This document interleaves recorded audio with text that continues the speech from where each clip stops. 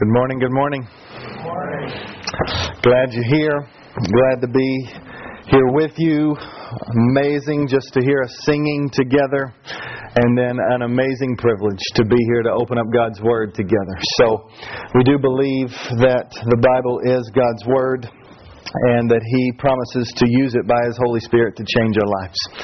So that's why we're here, is to just get to know Christ better and therefore make Him known, finding our full joy in Him. We are starting this week a new series in 1 John. And so we will spend 11 weeks looking at the book of 1 John together. And I am looking forward to that. Today we find ourselves in 1 John chapter 1, where we are basically in what's called the preface, the prologue, the kind of the beginning, setting the stage for where we are headed. So what I want to do is I want to read 1 John 1, 1 to 4. That's as far as we'll get today. And then I'll pray. And then we'll spend some time together. Again, if you don't have a Bible, there should be one on a row near you. Please feel free to snag that. If you don't own a Bible, we would love to give you one. There's some giveaway Bibles in the fellowship coffee room. So make sure that you take those if you need one. 1 John chapter 1, verses 1 through 4. The Word of God says this: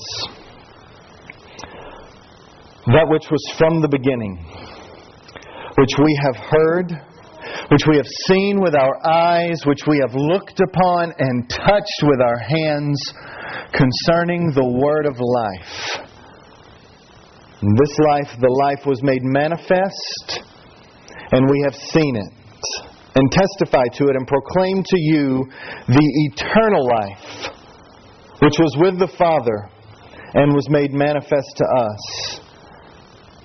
That which we have seen and heard, we proclaim also to you, so that you too may have fellowship with us. And indeed, our fellowship is with the Father and with His Son, Jesus Christ. And we're writing these things to you so that all of our joy may be complete, mature, or full." Let me pray for us. Father, we just ask that you would come in significant power in this moment. And we trust that your power is one of love.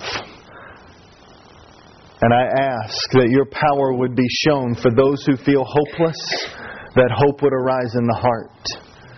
For those who just feel beaten down, they would know the power of your gentle love, of your patience, of your comfort, of your presence. I ask for those who are destroying their lives to find the power of the cross, of forgiveness, of a changed heart, to be right before their eyes, that they would turn from sin and run to Christ. Father, I ask that in these moments you would do a special work of change, and that you would help us to see Jesus like we've maybe never seen Him, grow to love Him in ways that we've never loved Him, and make Him known with a courage and a boldness, because you are who you say you are. And so now, teach us. Teach us. We are young. We are immature in the mind. We need you to awaken us and to give us understanding. We pray this in Jesus' name. Amen. Amen. Well, just a brief disclaimer. I don't know if you were here for the testimony that Hunter gave. If anyone in the room is 18, I just want to let you know that you're not stupid. You're just not as wise as you might be one day. Okay? So we want you to know, if you're 18 and under, we love you and we're glad you're here. So just in case, that's what Hunter meant when he was talking. I just want to make sure that you knew that. Now, we are a group of people called humans, and every one of us search for joy. Every one of us. Take some of the most tragic circumstances on our planet, from murder to suicide. Both have been all over the news. And ultimately, those things happen, even as tragic as they are, as a pursuit of joy. The murderer is either doing it to preserve their own life and to get their own joy, some type of maybe even revenge. The one who is in suicide is just a sense of relief. Ultimately, every pursuit is a pursuit of a sense of deeper satisfaction, joy, and purpose. Let's take some more trivial things. We find joy in a lot of things, and it's actually good. We find joy in the beauty of creation. We find joy that our clothes might not always have holes in them. Or we find joy that we have a coat in the winter. We find joy in watching a movie with a friend. We find joy, some of you have experienced this yourself or you've seen it, in the Ice Bucket Challenge. Right? It is ultimately a joy found in promoting a cause that would really benefit people. Do you know that that's where joy comes from? Really, is when you seek to serve and do good to others. And then, of course, you have the Ice Bucket Challenge where people dump water on their heads in order to make this horrible disease of ALS known and to raise some support for it. I don't know if you've seen in the blog world or on YouTube where they have a video, the 22 ways not to do the Ice Bucket Challenge. And most of them are summarized by people where the bucket itself, no matter the texture or size, slips out of the hands and smacks people all over the place. And it is kind of funny and also painful and sad all at one moment. But when you think about these things, laughter is a good thing. We love it. Every one of us are on a quest for joy. Every one of us. And what the Christian worldview, what the Bible begins to tell us is, all of these things that I've mentioned are secondary pleasures. That without a primary pleasure, you make secondary things primary things, and it corrodes your heart. It never delivers. The lever of joy has to be pushed harder in order for it to produce something. The images have to be more graphic. The video games have to be a little better, newer. The clothes have to be newer. We're not fine with what we have. All of a sudden, things aren't enough for us. You know why? We were created for a better joy. We were created to know and to draw near to and to be in fellowship with Jesus Christ. To know Him. And then, when primary pleasures, that is Jesus, when He's primary, everything else gets a better perspective and secondary pleasures are more enjoyable, not less. Christian worldview is not stop being happy. It is actually pursue it, ultimately in Christ. And that is what John is saying he is writing for. If you look at the last verse, verse 4, he's saying, I'm writing this letter to these group of churches. He is actually addressing probably the church in Ephesus, which is in eastern Turkey. And actually Western Turkey, in Western Turkey, and he's writing at least to that church, if not the surrounding churches, and he's saying, verse 4, we're writing these things to you so that your joy may be full, complete, that it might mature. Don't settle for half joys and fleeting pleasures. Settle for a complete one, a full joy. And so in the text, what we see is John's aim is that we would be joyful. Now, we're going to find it in three ways, three main points that we're going to go through, that he begins to kind of unfold for us, that ultimately joy will be found as we know Jesus. And so the three main things that we're going to go over today, one is a big word called the incarnation. That is when God comes to humanity. When God comes down, fully God, fully man, Jesus Christ comes to us, and we need to know this Christ and find hope in who He is. So we have the incarnation. It tells us that Jesus is fully God and fully man, and He has come to us that we might know God. Number 2 is that He came to us that we might have fellowship. The second main idea is fellowship. We would have fellowship with God. Our sin keeps us away from God. He comes so that sinners might be brought near to God, might have fellowship with God. And ultimately, it makes fellowship with one another make sense. And then lastly, when you know Jesus and you're in fellowship with Him, it's for your joy. In Him is our fullness of joy. So, That's the 30,000 foot view. Really quickly, know Jesus, who is both God and man. When you know Him, He is powerful enough to save you and to bring you in fellowship with Him. And when you're in fellowship with Him, joy abounds. So, that's the aim. That's where we're headed. Now, who is this John guy? This John guy, 1 John, he also wrote a gospel.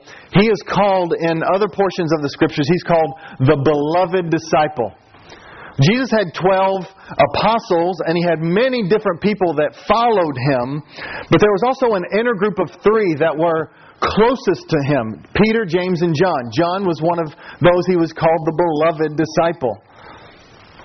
And it was John who writes this letter to us around the time post-Nero into the time of Domitian, around the end of 80 to 90 A.D., and he writes this letter highlighting kind of 3 main themes. Now, as we read the book of 1 John, you'll begin to see that he writes more like my mind works and thinks, which is not very linear at all. Do you have a random mind? Well, mine is random too.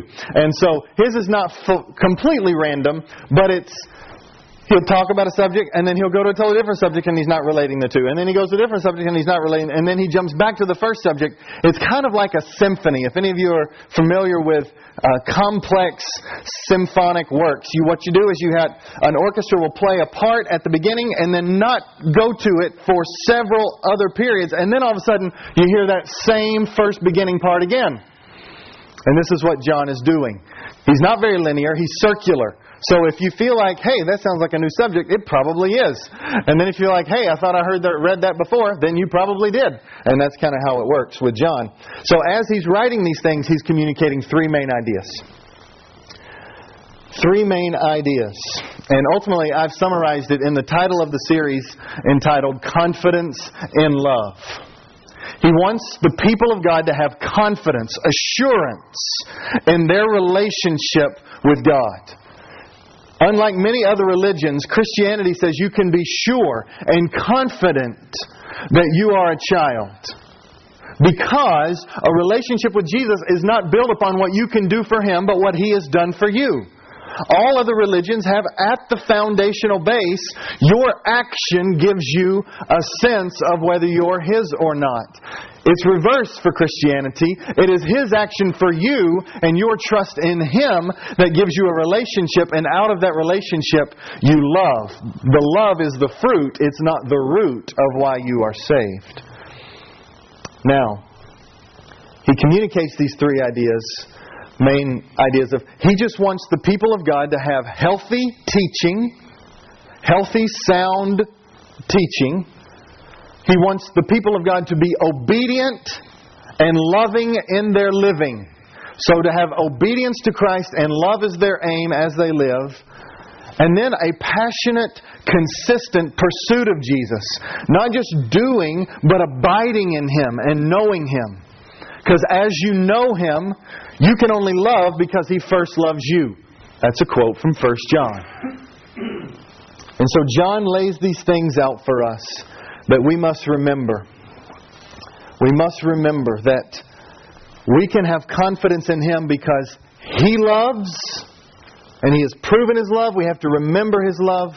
We can have confidence in Him because if He's at work in our lives, we will love other people. So, now, John states at the beginning these beautiful words.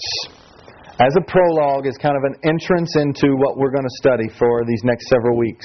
He says, verse 1, That which was from the beginning, which we have heard, which we have seen with our eyes, which we have looked upon and touched with our hands, concerning the word of life. John is uniquely qualified to give us this body of information because it was Him who stood at the foot of the cross and saw Jesus bleed to death and die of asphyxiation. It was Him who, at the foot of the cross, Jesus looks down upon and says, "Would you please take care of my mom? I'm going to die." It was Him who, with Peter, runs to the tomb and sees it empty. And it was John who sat and feasted with the resurrected Christ. And knew He wasn't just a figment of the imagination. He was there in body, and He was eating, and they were eating together. John is uniquely qualified because he saw Him. He heard Him. He touched Him. Not just pre-death, but after He was raised from the dead. And this man, John, who saw Him, heard Him, touched Him, looked at Him, he says this about Him. Verse 1. That which was from the beginning. Do you know what that means? He had no beginning. This one that I saw and touched, I walked with, I saw Him die, I saw Him rise from the dead. He had no beginning and He has no end. This is how Jesus talks about Himself, and this is how His followers talked about Him. Jesus was God. This is exactly what John writes at the beginning of the Gospel he writes. John chapter 1, verse 1, when it says, in the beginning, you hear the phrase? This is how the whole Bible begins. In the beginning, God created the heavens and the earth. God has no beginning. And now John picks up on that and says, this Jesus, He was in the beginning. He had no beginning. He has no end. And he says, John 1:1, in the beginning was the Word, and the Word was with God, and the Word was God.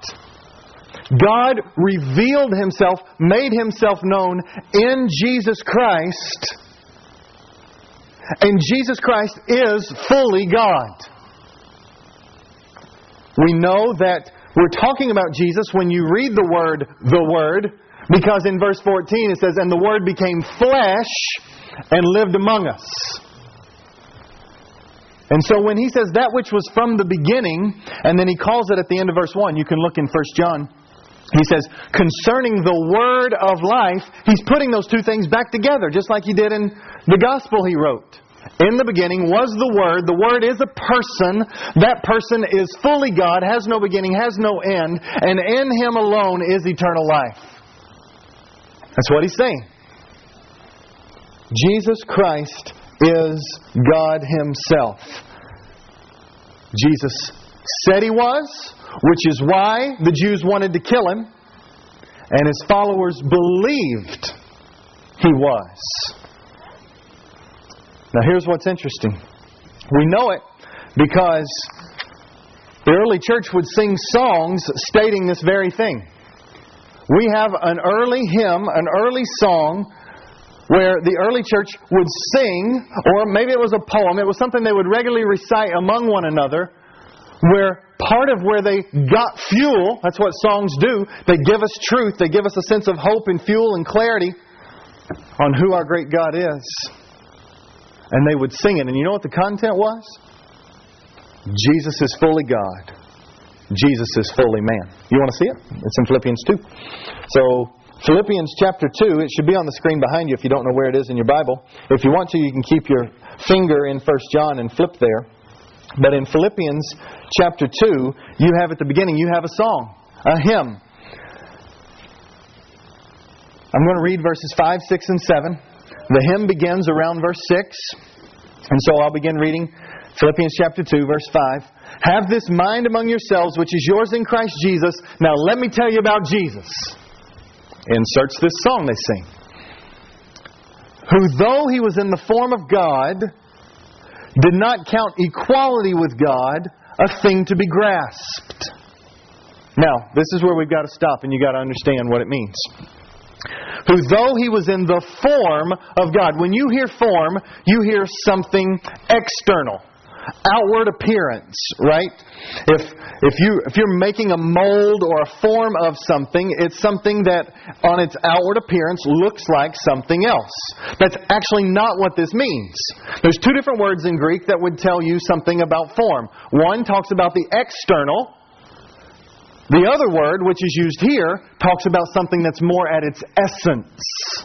This word is like morphe, where we get metamorphosis or morphology, if you've ever heard those terms.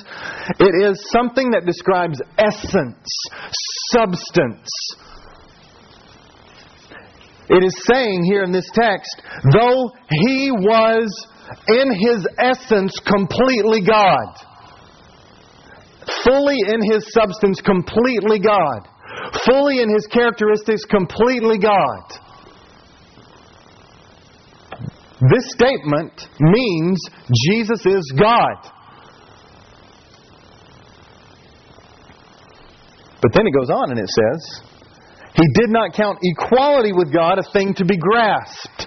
Which you might read, if you're reading maybe the English, you might think Godness was out here and He just decided that He couldn't grab onto it. That's not what this says. The text is saying, being completely God and having it in His hands, He loosened His grip, not of the substance of being God, but He leaves glory and He comes down to be with humanity. He chooses not to exercise His full power when He comes and dwells among people. It was an intentional loosing of the grip, but He didn't lose God. He's completely God. Both of these statements, they say that. And it's a song they used to sing all the time. Now, you know what's interesting about this is that these could be some of the most divisive words that could exist. In that day, the Roman world, they had a concept of multiple gods. But not one God. But you know who this would be hardest to understand and to grasp? This would be hardest for the Jews. Because Christianity, this song, the Bible, lays out that God is one. 3 persons, one God. So we're not abandoning the one God. Not multiple gods. One God. But the Jews would say, no way, no how, this big, huge God ever becomes man. That's tainting what is beautiful and holy and right. And yet, you know what you got? By the end of Jesus' life, you have hundreds. And then after His death and resurrection, you have thousands of Jews who believe, singing this song, giving their lives for something they would have never considered earlier. And John here says, I've seen Him, I've touched Him, I've been with Him, I've heard Him. And I'm saying that He's God, He had no beginning and He has no end. Good night. What's going to flip your worldview like that? That man, to believe that when He's standing there, when you touched Him and saw Him and you walked with Him, His character has to be amazing. You walk with me, you're going to see a guy who fights really hard to love well and a guy who blows it a lot. When you walk with Jesus, He doesn't blow it. He's perfect. His character, His words, His demeanor, His actions, everything about Him was so shockingly beautiful that one who walked with Him and touched Him and saw Him even said, that's God. When your whole worldview contradicted it prior to that. Friends, Jesus was and is remarkable. And He is fully God. And that's why John writes in 1 John 5:21, we are in Him who is true, in His Son, Jesus Christ. He is the true God and eternal life. Jesus Christ is the true God. He is eternal life. In Him there is no darkness at all. And you might ask, now, thank you. Appreciate that, Sean. Hurt my head a little bit. But now tell me why it matters. I was listening to a sermon by Tim Keller on the Incarnation, which is This glorious God coming down to be with humanity in Jesus as the God-man. And He said, it matters because if Jesus is really God, then we don't have to be so pessimistic about the possibility of change or redemption. How many of you feel like your life is too far gone? How many of you have excluded yourself from really ever changing, ever coming out of depression, ever putting away that addiction, ever loving your spouse or leading well? How many of you just written yourself off? If Jesus is God, and He is, then He specializes in redemption. That's what He does. Have you ever had a situation that feels just so impossible you have no way of even thinking that there's a chance for redemption or a chance for something good to come out? Well, if Jesus is God, and He is, He's already proven it by the cross. He's proven His love, and He's proven His power over the hardest thing, which is sin, Satan, and death. Jesus is God, and nothing is beyond His ability to redeem. Nothing. And so the fact that He is God matters. If He's just a mere and good man, yeah, you might want to follow some teachings, but ultimately He's a liar because He called Himself God. It's not worth you following. But there's something else that matters if Jesus is God. There's a book by John Stott called Basic Christianity, and in that book he states this. It's kind of a sober kind of understanding when you believe that Jesus is God. And he said this: no one has ever had a moderate response to Jesus. No middle of the road response. One, they either hated Him and they killed Him. Right? Two, they ran from Him and were terrified of Him. He made the wind and the waves obey His voice. Or He cast demons out, threw them in pigs, and the pigs ran over the cliff, and they said, would you please leave our city? Or they were so deeply in love with Him that they surrendered their entire lives for His glory. There is no just liking Jesus. And we have a culture filled with people who just like Him. Yeah, He's good. We use Him. We use Him for a comfort here, someone to blame here. We just like Him. He's a good teacher. He's a good crutch. No, He is God, fully Savior, no moderate response allowed. All in. Or you'll end up hating Him, or you'll end up running from Him. And He says, I'm so glorious, I'm so God, and yet I come to you so that you would draw near to me, sinner, and find forgiveness. This is our Christ.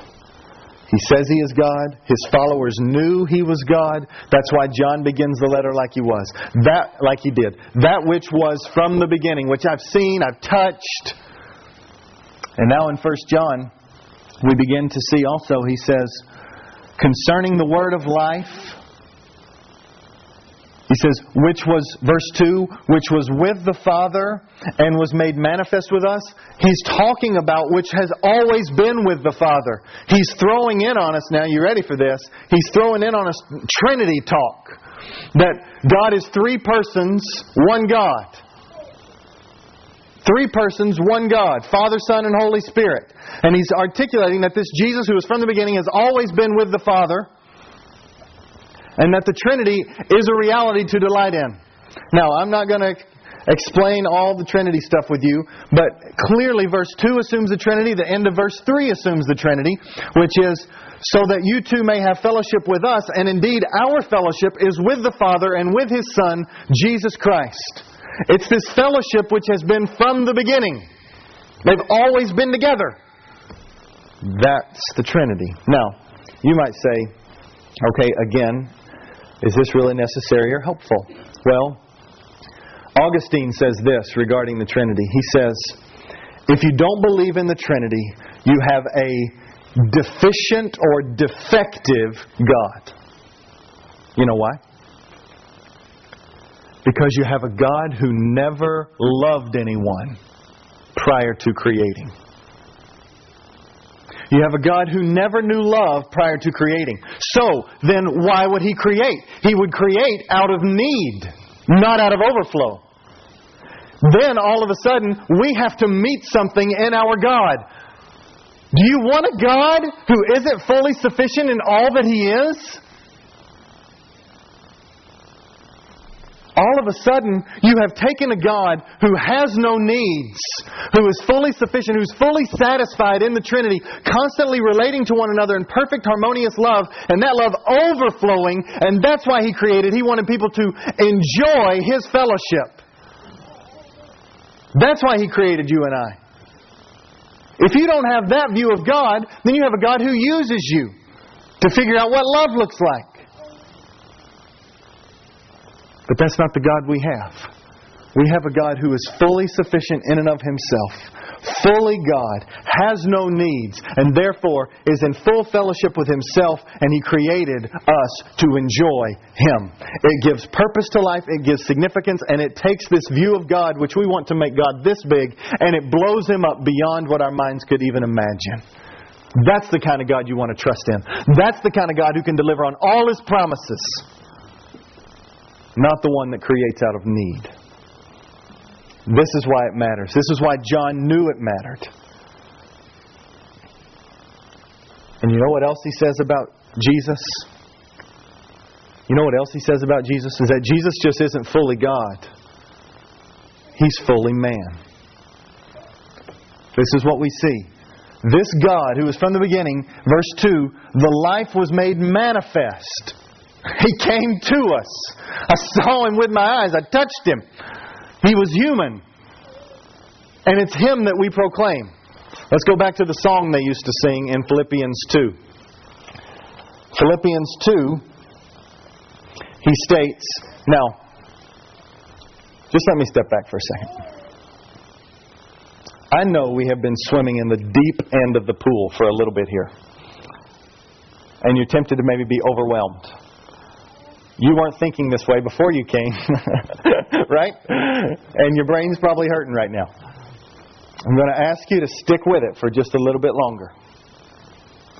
Because ultimately, the more you know your God, the more real, substantial, even in the midst of suffering and sorrow type joy you can have. The more you know your Christ, the more you realize this is not just a charade we're doing. This is not just a religious exercise. Let's come to church, let's check off the box. It's a relationship with a real, living Christ who loves you and gave His life for you. It matters so much that you know why you're here. And you're here to know things that your brain wasn't necessarily planning on thinking on today. We need to be stretched. We need to hurt a little bit in order that we might find full, complete, even in the midst of pain, kind of joy. So we need to know that Jesus was not only God, but Jesus was fully man. He was the God-man. And that's what John means when he says He came. He came to live among us. Now I said, let's look at that song that they were singing in Philippians. In Philippians, it says this, who though He was in the form of God, it says in the NIV, though being very nature God. I think that's a good translation. Being the very nature God, He did not count equality with God a thing to be grasped, but made Himself nothing, taking the form of a servant, being born in the likeness of men. Now the way people sometimes want to read this is like a sequence. He was God, He let go of God, now He's a servant and He's fully man. That's not how this reads. This word was in the form of God. It actually is being in the form of God, He did this. So it's not as if He was God and then He let go of God to do these other things.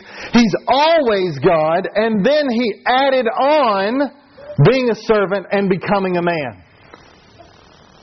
He's not letting go of His godness. He is becoming man, living and dwelling among us. He was made manifest to us. So the text is saying, staying God, He let go of the glory that was His in heaven, and He chooses to not exercise His power in order that He might come as a servant to humanity and lay His life down for them because they proved that they couldn't save themselves. Do you know that? Let's just be really clear right now. You and I have all proved, this world has proven, we cannot save ourselves. And I just want to deliver you from the burden of that journey. So many people will spend their entire lives trying to save themselves. You erect it through false saviors. Give me a good job. Give me some money. If I just had this car, I'd be happy. If I just had this relationship, I'd be happy. If I just had these kids, I'd be good. If this one thing would be fixed, I'd be fine. All of these are secondary, and they're false saviors. Jesus, having to come down to earth as fully God and fully man, proved we couldn't save ourselves, and so He came to do it for us. He stood in our place. He took the death that we deserved. 1 John chapter 2 says He was actually the propitiation. There's a fancy word we'll talk about in a few weeks. But it means He took the wrath that your and my sin deserved. We're here. Wrath should be poured out. Justice should slaughter us because of our sin. From the smallest lie to the most grotesque sin that could be out there. We deserve the full, unfiltered wrath of God. And God knew it. And instead of crushing us, He sends His Son to stand in between us. Stand in our place. He put the wrath upon His Son so that then if we trust in His Son, we're united to the Son and we have full access to Jesus Christ. Through Jesus Christ to God forever. And our full joy is possible by being in Him. Friends, salvation comes just by saying, I can't save myself. I need Christ. And He stood in my place that I might be made new and have hope again. So if you're not a believer today, I encourage you. Today, turn from the false saviors. Turn from the addictions. Turn from the love of money. And run after a Christ who will deliver on His promises. And when you fail Him, He won't beat you down like those other things. He died for you. That's the cross. That's the resurrection. That's our glorious Savior. Jesus Christ, fully God, fully man. And John says several times in here, he says in verse 1, we've seen Him with our eyes, we've looked upon Him. Verse 2, he says, we have seen Him, we testify to Him, and now we proclaim Him. He's just stamping authenticity on something that people who haven't seen Him might struggle to believe. Have you ever been there before? Somebody tell you something that seems kind of unbelievable? Well, I'm not a golfer, okay? Golfing mocks me. When I go to golf, which I rarely ever do. I can't afford it, and I'm just horrible at it, so why go and make a fool of myself all the time, right? But sometimes people ask me to go, and I want to be with them, so I go, and I'm just really bad at it. I used to play, actually, tennis, though. I played tennis in college, and my daddy, when he taught me at age 13, we started with a tennis racket and a tennis ball. That's a good place to start, I thought. In my living room. Tennis racket head is this big, tennis ball about this big, and he just started with drop the ball here, and just try to keep it going. How many times can you keep it going? Well, of course, the first time I did that, the ball went, pew, wow, Dad was ducking because it was going everywhere. I wasn't able to do it very well. And then I got a little better at it over time. Then I heard that some golfers can take a golf ball, smaller than a tennis ball, and they can take their golf club head, small club head, and they can do this with it and bounce a golf ball. I said, no, you can't. Because, I'm the kind of guy who, winds up, swings, the ball's still there. So it's like, okay, if the ball's not moving and I can't hit it, let alone, it's moving now all over the place. And so I was told Tiger Woods could take the ball and bounce it like this, and he could go behind his back and bounce it, and he could put it between his legs, and then he was still bouncing the ball. It hasn't stopped bouncing. And then he bounces it up in midair and hits it in midair, and it goes straight. I said, liar. I don't think that's true. And then I found this video on YouTube.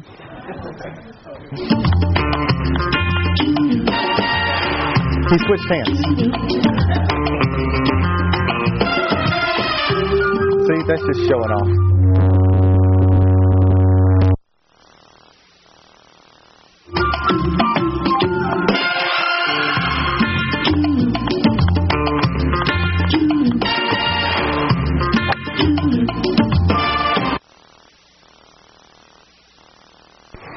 That's just stupid silly. This is what John is seeking to do. He's seeking to say, this doesn't just happen in a bubble and it's not a story that was made up. He's seeking to say, I saw Him die, I saw Him rise from the dead, I ate with Him, and hundreds of people did that. Jesus Christ is who He says He is.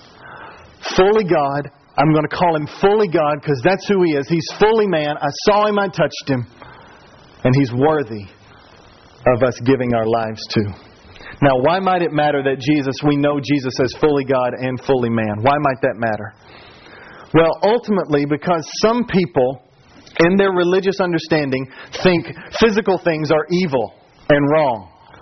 So, the more religious or spiritual you get, the more you try to stay out of the world. You can't enjoy like creation, or you can't enjoy these things as much because life is about being spiritual. You even have whole groups that kind of become ascetics, and they become monk-ish, and they go out and they just try to avoid the world because spiritual is good, physical is bad. And then you have those who don't follow Jesus, and they have no hope when it comes to spiritual things, so everything is about the physical. Whatever appetite they have, they give into it because life is all about the physical. Christianity doesn't allow those things. It brings them both together to say our God values the physical. He created us physically. He promises that when He returns again, He'll bring a new heavens and a new earth. And it will be earthy. Things we can touch, rivers to see, people to be around. It won't just be spiritual. It'll be physical, new heavens and new earth. The two holidays that we celebrate the most as Christians are Christmas and Easter, right? Why? Because they highlight the value of the physical world to us. Jesus Christ came in the flesh to us. That's Christmas. God Himself dwelling among us. That's the incarnation. What about Easter? Jesus' life was taken from Him and He redeemed a new body. It's physical. He didn't come back as just a floating head. He was a body, a resurrected body, like every single follower of Jesus will be. In Christianity, physical and spiritual go together. This is why work matters. When Hunter shared his testimony, this is why your work matters. You are working as a part of showing off a God who values the world around Him. A God who values order. A God who values creation. A God who values design. A God who values all the different... When sick people become healed through medicine, He values these things. What you're doing is contributing to showing off God and bringing order, just in its physical nature, let alone the spiritual aspect that you get to share the love of Jesus with co-workers or things like that. Christianity brings both together, the spiritual and the physical, into this beautiful mixture because Jesus Christ is God, Jesus Christ is man, and we are to delight in a relationship with Him that's lived out in this physical world as we seek to care for those in need and live lives of tangible love. So, if Jesus is really this, God-man, the other 2 points are almost mere paragraphs. Because if He really is all that, then it makes total sense why John writes this to say, you want to be in fellowship with that God. You want to be in fellowship with Him. If He's that glorious, if He has been seen, if He's been resurrected, and every word of His is proven true, His promises are for you, then you want to be in fellowship with Him. That's verse 3. That which we have seen and heard, we now proclaim to you also, church. so that you too may have fellowship with us. And indeed, our fellowship is with the Father and with His Son Jesus. When you say, I trust in Jesus Christ, you are brought not only into harmony with God, but you are brought into unity with all those who profess faith in Jesus. You see that in the text? So that you may have fellowship with us, the church, that's all those who trust in Jesus, which stems from the second thing, because indeed our fellowship is already with the Father and with the Son. Because we have been brought near to God, we are united together. We have fellowship in Christ with one another. 1 Peter chapter 3, verse 18 says this. It says, For Christ also suffered once for sins, the righteous for the unrighteous, that He might just forgive our sins and make us not feel so guilty. Just wipe sin away so that we might have a clearer mind. You're forgiven if you trust in Jesus. Not just so you can feel better about yourself, but so that you can draw near to the one you were created to be near. So that you might, sinner over here, be brought to God. That is why we've been created. To have fellowship with God. So if He's as glorious as He says He is, we were created to be in fellowship with God, not just as individual islands, but together for all those who are faith in Jesus. That's the church. Our fellowship with Him means we have a unity across ethnic, socioeconomic, all backgrounds. We have a unity that is ours in Christ. And if we are in Him, then we may have joy and have it to the full. And that's what He says in verse 4. And we're writing these things so that your joy may be complete. That your joy may be complete. Jesus says this in John 15:11. These things I have spoken to you, that my joy may be in you, and your joy may be full. Do you serve a disgruntled Savior? Do you serve a sour-faced Savior? Do you serve a Savior who seems to be indifferent to your needs or to your concerns? That's not the Savior of the Bible. Jesus Christ says, I am fully joy, fully happy, fully non-frustrated. I am fully competent to do all things. He says He rejoices when sinners come to Him. That's our God. And He says, now I want my joy. I want it to be yours. I want it to be yours. What is His joy? It's a joy that has perfect fellowship with God and then is lived out in lives of love for others. 1 John is going to say, if you have fellowship with God, your life will be a life of love and you will continue to live it. And joy will continue to grow and be fuller and fuller. Our Savior is a happy one. And therefore He says, I just want my joy to be in you. Do you know that means He's actually saying He's working for that right now? Right now, He's working that your joy would be in Him. And so, friends, I pray that you see our great God. That now you long to be with Him, fully God and fully man, Jesus Christ. And that as you press deeper and deeper into Him, and as you seek to make Him known, your joy will be full and complete. Let me pray. Father, this is what we ask for. We ask for a joy that was like Jesus's, because He was also called a man of sorrows, acquainted with much grief. We thank You that our Savior is able to, as man, sympathize with us in our weaknesses. He understands what it means to be betrayed. He understands what it means to be mocked, to be in pain. And yet He still can be characterized by joy and hope because He knows that He is in Your will and that You are doing good. And so, Father, I ask for everyone in this room, for it to begin, the lights to click on as we've been able to see Jesus maybe a little clearer than we have maybe before. That God, our joy would be consistent in You even through the midst of pain. Because we have hope that You're not leaving us, that You aren't doing bad to us, that You are building our character, You are helping us know how to love, You are shaping us and making us more like Your Son. And so, Father, give that joy, the joy of Jesus, to us, we pray, that we might share that joy with a lost world that doesn't have that hope. And so now we ask that you would move and meet with us as we take the Lord's Supper together. We pray it in Christ's name. Amen. With these last few minutes, we're just going to take time. It's basically a prayer time. It's called the Lord's Supper. It's a